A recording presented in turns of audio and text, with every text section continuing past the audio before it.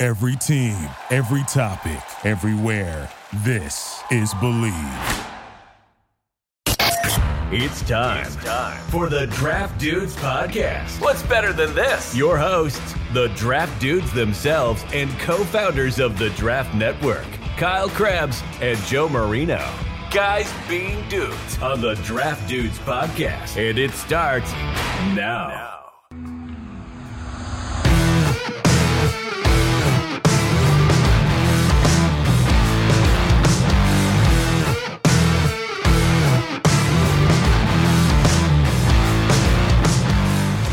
What's better than this? Guys being dudes here on the Draft Dudes Podcast. It's Joe Marino and Kyle Krebs. We are your hosts. Chris Schubert's here floating around producing this thing. We are from the Draft Network, and we're brought to you by BetOnline, your number one source for all your sports betting needs.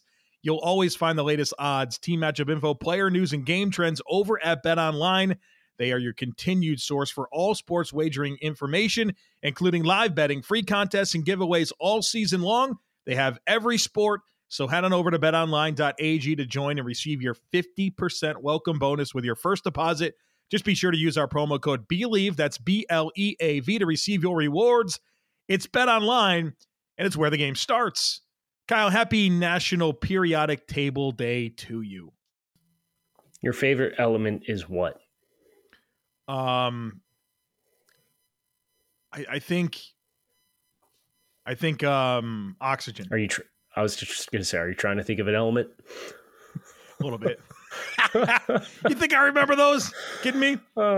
So I think you have two options. It's either oxygen because you needed to breathe, or hydrogen or carbon, because we're all carbon-based life forms. So without carbon, we would not be as we are. There'd be no football. We'd have no football to talk about. So either carbon or oxygen, I think, are probably the two.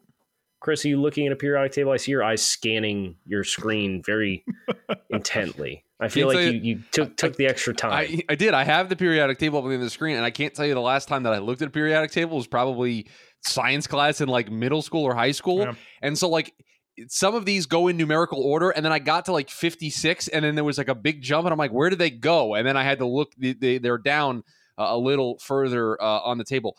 If I had to pick an element, I would pick selenium, TM, on your periodic table. That would be the one that I would pick. Oh, why?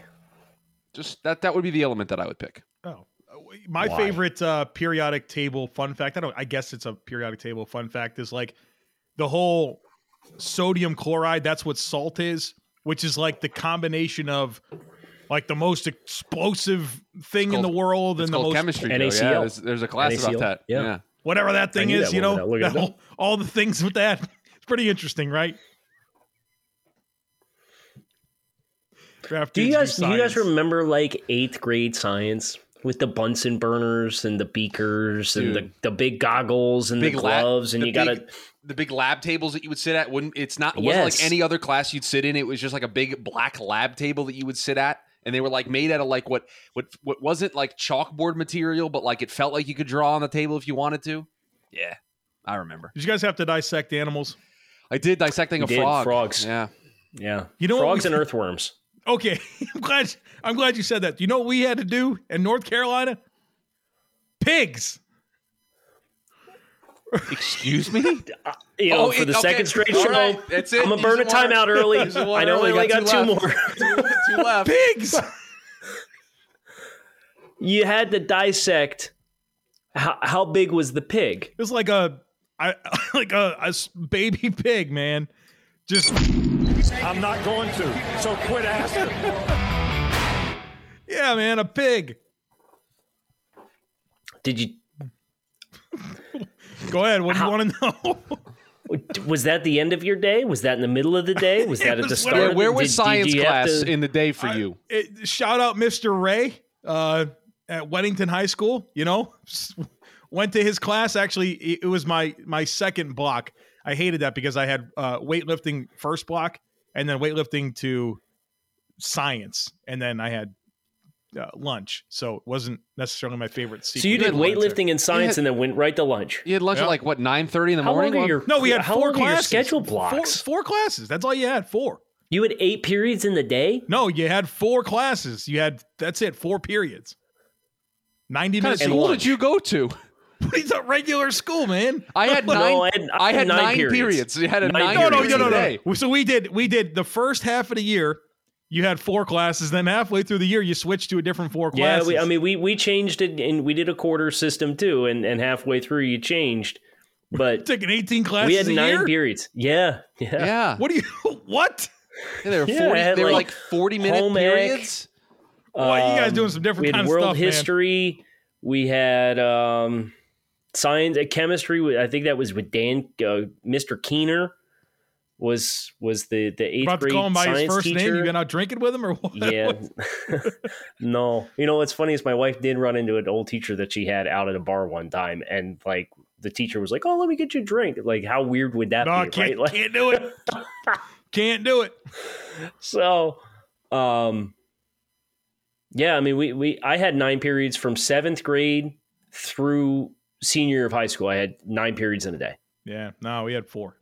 That's it. With a lunch baked in. Imagine. Yeah, man. Favorite Keep it simple. science class. Favorite science subject. Go. Earth science. Okay. Ooh, I like animals though. Maybe biology, but then I get a little bit too involved. You know. If you go biology and you take the class trips out and you like go to the creek or however you choose to say it, I try to be. That was an olive branch because I say creek, but I led with crick because I know some people say crick. It's creek, And, but like- some people say crick. Yeah. Right.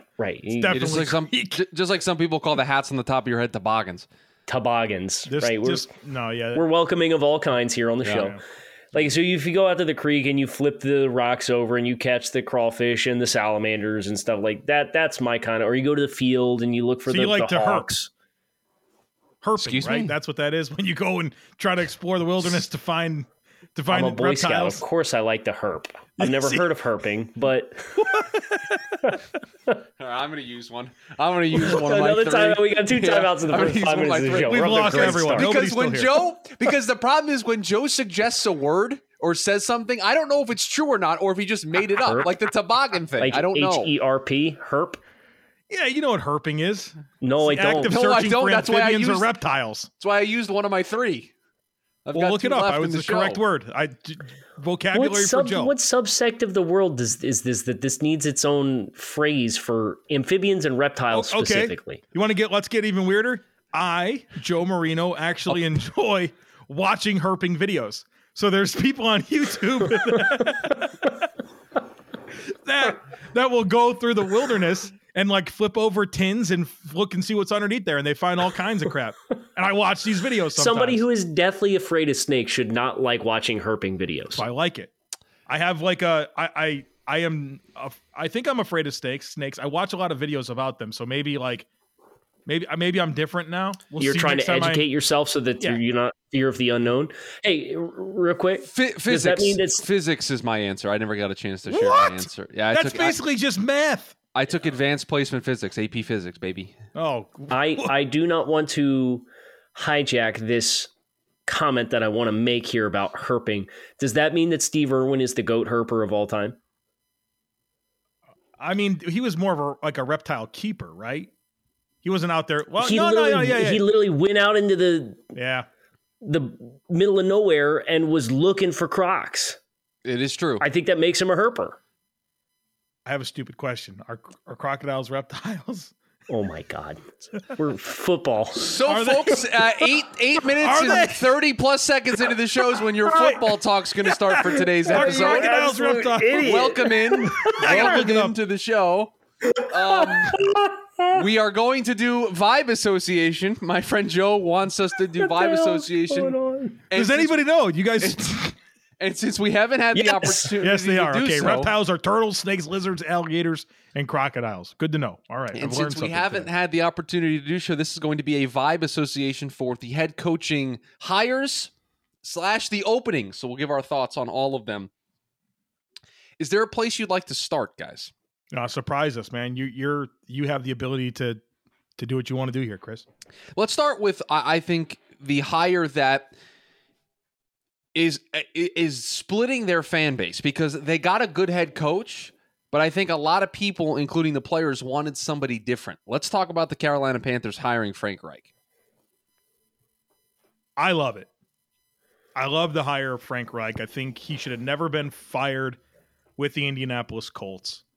I think he was definitely in a tough spot there with all the turnover at quarterback year over year and some roster mismanagement.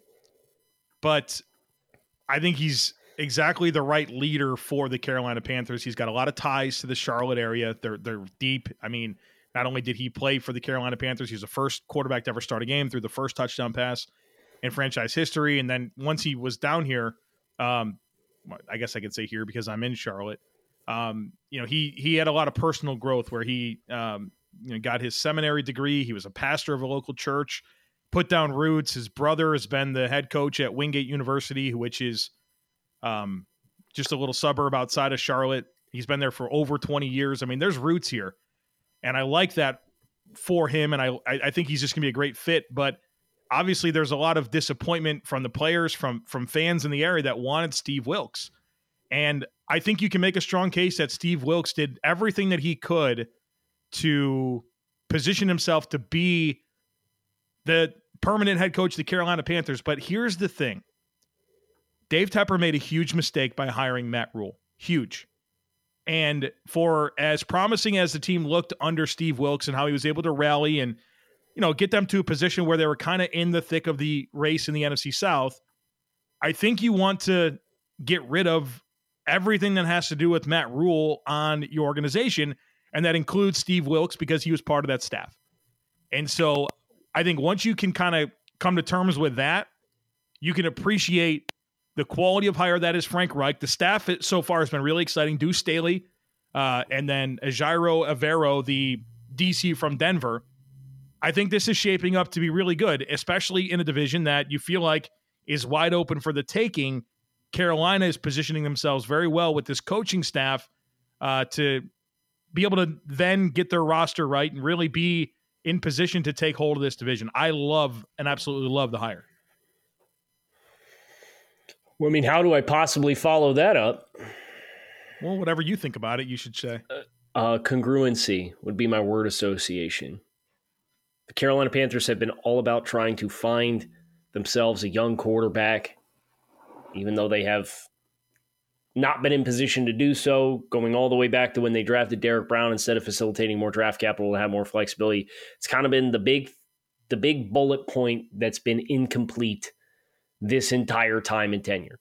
So to hire a coach to position you to work with a young quarterback, I think is congruency for what this team has ultimately been searching for, even if I do think Steve Wilks earned himself the job and should have, in my mind, got the job. If I'm going to have a word or a vibe about it, it at least aligns with what the Panthers have been putting down for several seasons now. This is the first time in the history of the Carolina Panthers. I think, Kyle, you're going to appreciate this, that they've hired an offensive-minded head coach. It's never happened before. That's wild.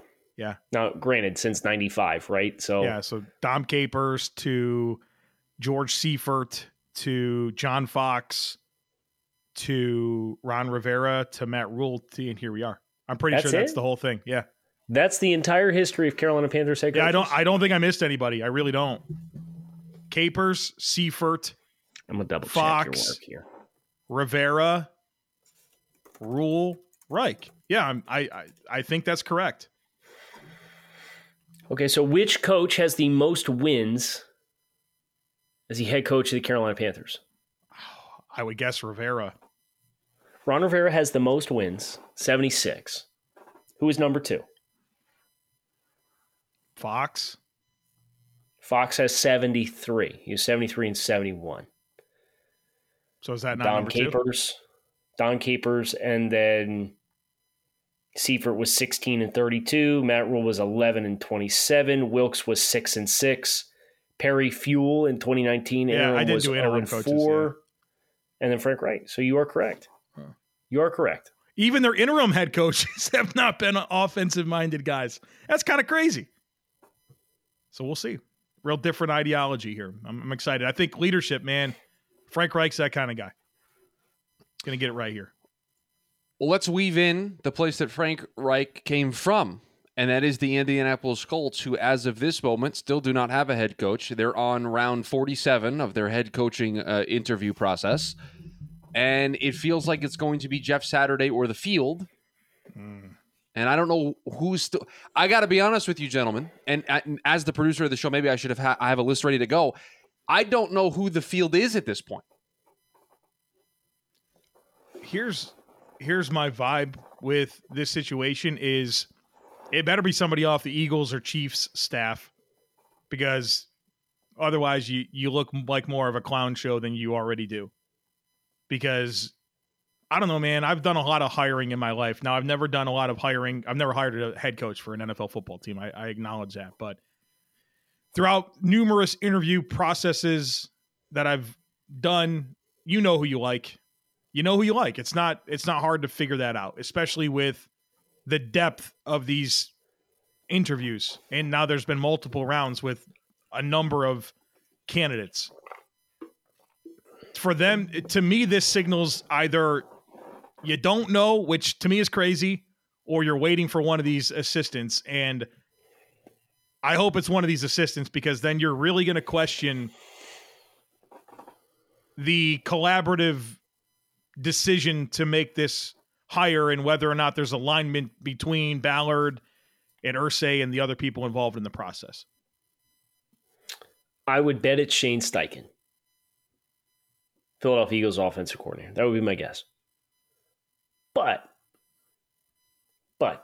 my vibe association is something that I am going to make the self-conscious decision to omit so that Chris doesn't have to edit it out of the podcast.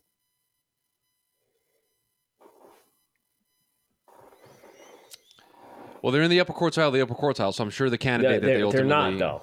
They are not. Higher is going to be. They're in the upper half of the upper quartile. Upper quartile of the upper quartile. Let's go to another team in that division, the Houston Texans. They get their guy, DeMeco Ryans. Signed him to a 6-year contract. Love this hire. Love this hire. Kyle takes a sip of his drink. I went first on the last two. I'm like, surely. I'll go. Okay. I'll go. And I tried to help by throwing in my thoughts on that one, and Kyle's like, nah, just go ahead, guys. Congratulations to the Texans for shitting instead of getting off the pod here and actually committing to a head coach with what's presumed to be a long-term runway to actually build something of substantialness instead of just taking our third consecutive sabbatical year where we're just going to fill it with UDFA guys and pick some young draft picks and have no long-term plan or forecast. So I think that's a win. I think getting out of the Lovie Smith Tampa 2 system is a win. I certainly think Houston has a lot of pieces now to work with, but this is the first time in 3 years you look at what they're doing and say that they tangibly have a plan and a vision, and you can start to project them to become something. And I think that's very important for the Texans with how the last couple of years have went. So I think that's for me. I'm glad that DeMeco Ryans and that hire seems to indicate we're ready to commit to be something instead of just, well, I'm going to take what's the thing where the kids don't work for a year when they finish college? The something year? A sabbatical? No, not sabbatical is like when you take a year off from work. It's an internship? No, Chris, don't start the whole internship debate here on the show. I don't know what you're asking. I will figure it out. There's some kind of phrase for when kids graduate college and then they go like travel backpacking in Europe for a year. All right, hold on. Joe, I promise this is a real thing. And it's like they make a conscious decision. I'm not going to work for a year before I get in the workplace. A gap year. Yes. The Texans took 2 consecutive gap years from trying to be anything at all and just said, yeah, we're just along for the ride. So now you're no longer in Europe. Yeah, the Texans spent the last 2 years. Super Bowls. Right. And the Texans spent the last 2 years snorkeling in off the coast of Sydney, Australia, and backpacking in Europe. And now they're back. Yeah. So I'd like to welcome the Texans back to actively trying to be something and competing in the NFL. Congratulations. It's music to Joe's ears. We got 3 more years to finish in the top 2 of the division, right? Maybe they'll go herping. Pins and needles. Well, yeah, and then we can go herping. Their herping window's probably closed, actually. Well, now it's time to start trying to win Super Bowls again. Probably some cool reptiles down there in Houston they can find.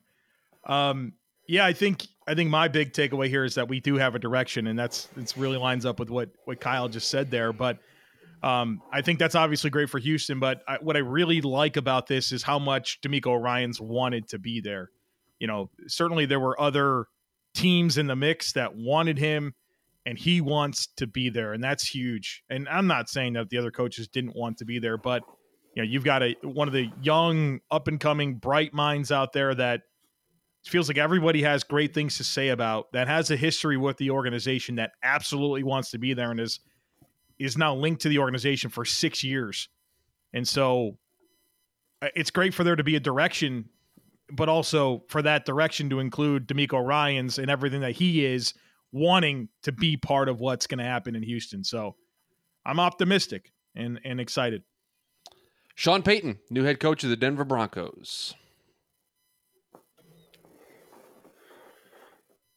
This one bugs me, guys. This one bugs me. Sean Payton's a really good head coach. I think I understand it from Denver's side of things. I really do. But man, it's tough. It's tough for me to swallow what they had to give up. Because it's kind of like the Justin Tucker conversation that we have. Like, would you trade a first round pick for Justin Tucker? And what I always go back to is, well, you don't have to trade a first round pick to get your answer at kicker. And I went through this entire list of like, all these really premier kickers are like day 3 picks. And when you look through the NFL head coaches, there's a lot of really, really good NFL head coaches out there that teams are thrilled to have and will be part of their organization for a long, long time. And they didn't have to trade anything to get them. In fact, there's only one coach employed in the NFL right now that was a trade was necessary for them to be their coach, and it's now Sean Payton. And so I think that's such an unusual path to get your head coach. And because of that, I'm always going to have questions about it. I think, like I said, I respect Sean Payton, the career that he's had. I think he'll be a great coach for them, but I'm always going to wonder if it was necessary and what the opportunity cost was because of what they gave up to get him.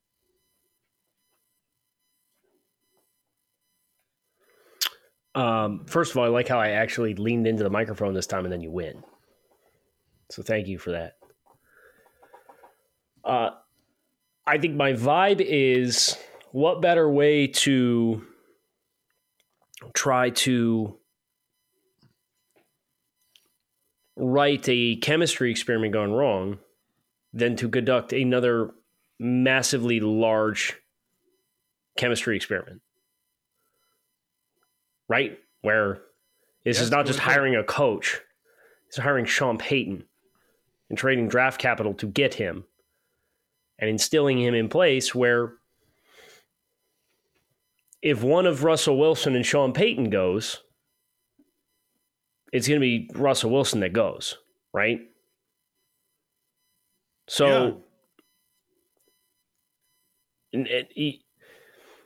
you have really just doubled down on the investment and cost yourself another significant leap of faith for something that no coaching hire is guaranteed to work.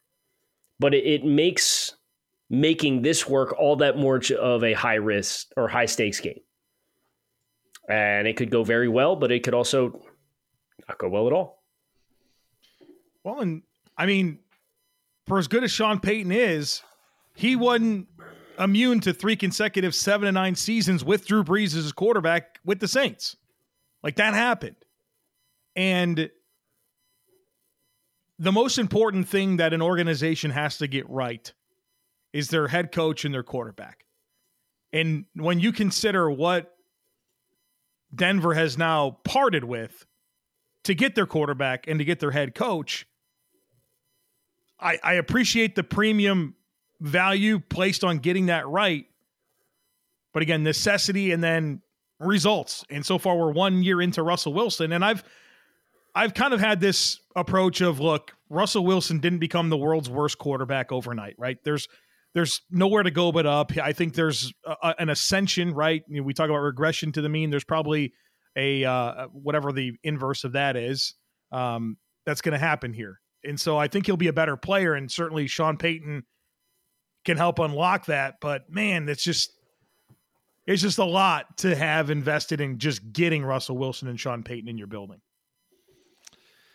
The last coaching job that we have to talk about is one that is not filled. The Arizona Cardinals.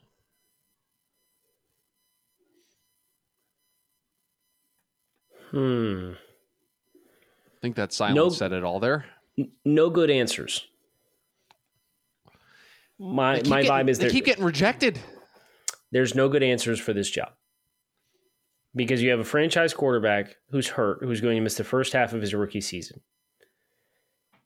And the concern that I've always had with Kyler is Kyler had a coach that was brought in with him to literally tailor what they do offensively to maximize who Kyler Murray is and what Kyler Murray can do. And in my mind, there's nowhere to go offensively than down. And Kyler has an attitude problem. So you pair those two things together, new management, new front office, who would possibly want to take this job? I don't blame no one for wanting this job. If I had one crack to be a head coach, I don't think I would sign myself up to take this job. It's my vibe. So I a little bit disagree with the whole Kyler being hurt takes away from the allure of this job. I think there's a lot that takes away from the allure of the job. But to me, it's not necessarily because Kyler is going to miss probably at least half the season. To me, that actually makes it attractive, where you have this window to where nobody's going to expect anything from you, right? You don't have your starting quarterback. And eventually you'll get that quarterback, but there'll be so much good communication, mental reps, and those types of things that I feel like you can hit the ground running. To me, that somewhat makes it attractive. I think the issue here is Michael Bidwell. Who wants to work for this guy? Like you said, this is your chance. You're going to be an NFL head coach.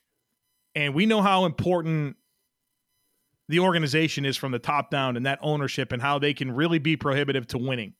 And I feel like Bidwell's one of those guys. And I think you can look at just the behavior recently with how long of a leash Steve Keim had and the dynamics that existed there, and extending these guys only to fire them less than a year later, whether that's Cliff and Keim. The makeup of the roster, there's not a whole lot of appeal there. And then you have to ask yourself questions about Kyler if you think that he is a legitimate franchise quarterback that you love. And I don't. I've never felt that way about Kyler Murray. And you're committed to him with that contract. And so I just feel like there's so much here that makes it not an attractive opening.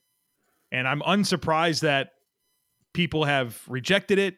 I'm unsurprised that they're at this point in the process and don't have an answer. And I think it's just an unfortunate situation where your ownership is just always going to make your organization a little bit undesirable.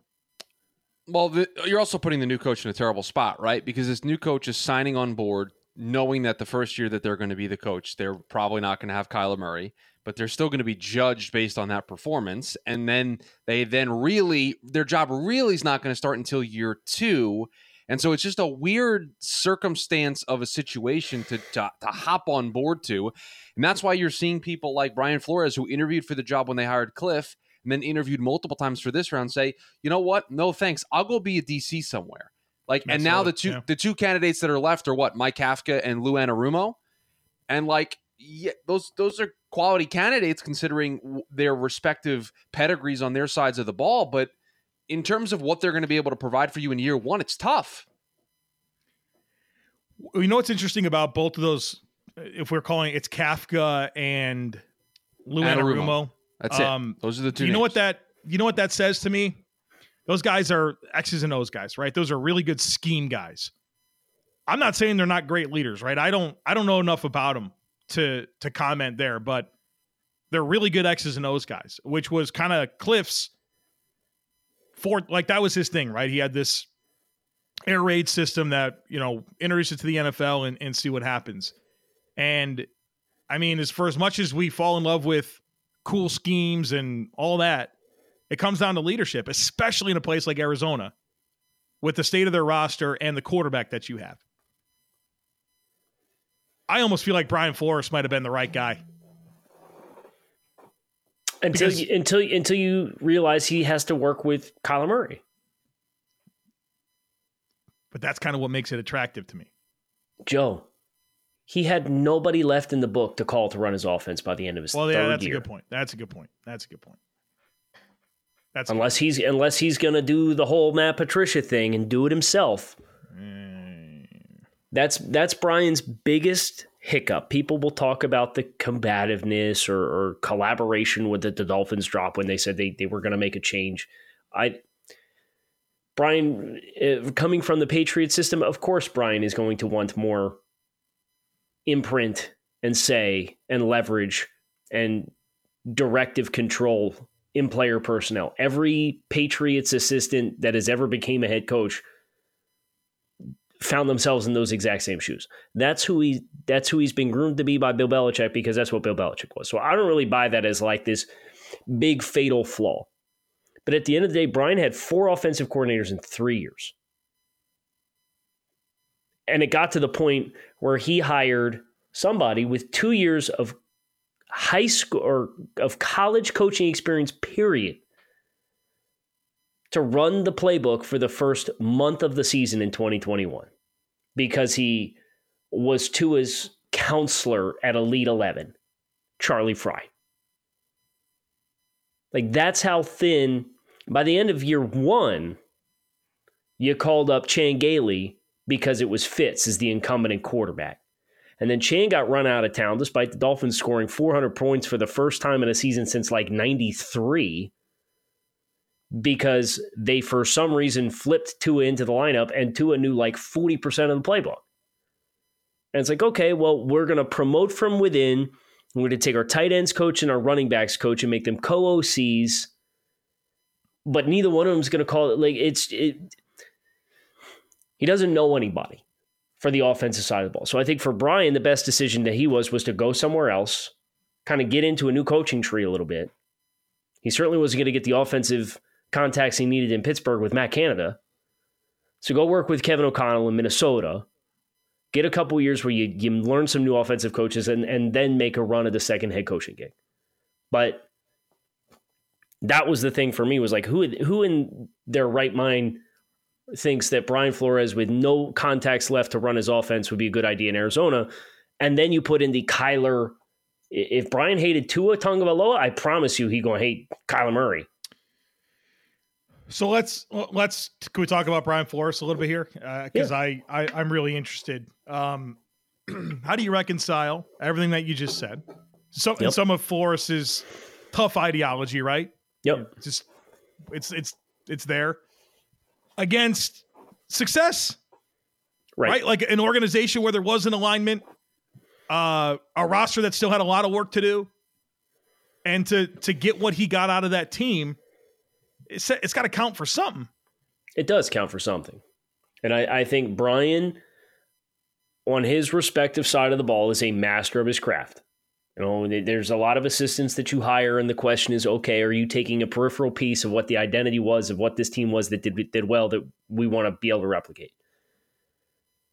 I think Josh Boyer was that for the Dolphins when they dismissed Brian Flores and tried to run the same defense. Well, Brian, from a defensive coaching standpoint, is a master of his craft. He is a hard-nosed coach. He's not for everybody. He's abrasive at times, but damn it, he's going to coach you hard, and he knows he's good at game management type stuff. He's good at situational football. His teams were good on special teams. His team were disciplined. They weren't penalized. They didn't beat themselves. And we've talked about that before. Teams in the NFL, just as much as you are beaten, you beat yourself. Yeah. And Flores' teams rarely did that when they were at maximum capacity as far as health and availability goes. So I think that for Brian, there's pros and cons to Brian. But for a team like Arizona, that's all about scoring points and playing offense, and I just don't think it was the right kind of marriage between what Arizona has shown themselves as wanting to be, who they've committed themselves to being with Kyler Murray as the quarterback, and who Brian Flores is as a coach and what his coaching network is going to allow him to do. Chris, what's the pulse down there in Arizona? What are people saying? What are they thinking? They certainly are looking at the fact that it appears as though they've been turned away by multiple people when it comes to this job opportunity. They were turned away for one GM candidate who said, "No, I'm withdrawing my name from consideration." Brian Flores was like not publicly by the team, but was leaked as one of the 3 finalists earlier this week, like 2 days ago. He was listed as one of the 3 finalists, and then it's like, nope, I'm going to go take a DC job. You were just named one of the 3 final finalists for this job, and you go and take another DC job. Sean Payton was here, visited, interviewed, met with everybody. Now, going to go to Denver. So, like, they've been turned away by some of the big fish that they have tried to get in both their GM and their head coaching search. So I think there's a little trepidation. But I also think that Cardinals fans are coming around to the idea of, maybe not coming around to the idea of, but learning to accept the fact that 2023 is going to be just a redshirt season for this head coach and for them as a team. Kyler's not playing the first half of the season. It's a gap year. Yes, it's a gap year. Cardinals are going to go herping. I mean, that's what it's going to be. Great place. A lot of stuff down there, right? Yep. I mean, that's what it's going to be. And so really... Gila monsters and stuff. This doesn't... Javelinas. Got to watch out for those javelinas. You're not herping for javelinas, though. You got to watch out for them while you're herping. Do you know they're blind? Pigs that just run wild. I am aware that they're blind. Yeah, it's just a wild statistic. And they go off of scent. So if they smell you, then they charge. It's very weird. It's a very weird creature. So they are... I think they understand what this is going to be. And so really you're hiring a head coach and a GM who are going to be able to probably lay the groundwork, but 2024 is kind of when all this is going to get put together. So just a weird situation for a team that, a year ago just gave their coach and GM and quarterback all extensions and now probably just kicked 2 years down the drain. Anything else? No? A little vibe association for you on in Tuesday. The books. Kyle Krabs, Joe Marino, Chris Schubert. Thanks to our friends over at BetOnline for their continued support of the podcast. We trust you'll make it a great day. Come on back and see us again tomorrow. Until then, thanks for listening. Thanks for being here for another episode of the Draft Dudes Podcast. Be sure to subscribe so you don't miss the next episode. While you are at it, help the dudes out by leaving a rating and review. Want more? Head over to www.thedraftnetwork.com or follow us at The Draft Network on Twitter, Instagram, and YouTube. Thank you for listening to Believe. You can show support to your host by subscribing to the show and giving us a 5-star rating on your preferred platform. Check us out at Believe.com and search for BLEAV on YouTube. Hey, you hear that? That's what home field sounds like. It's how you know it's time to go for the win. What did we just see? Gambit DC is your home field advantage for sports betting. Bet from almost anywhere in DC with an easy-to-use app and convenient betting locations district-wide. Online, in-app, or in person. Get the home field advantage with Gambit DC. Must be 18 or older to bet. Please play responsibly.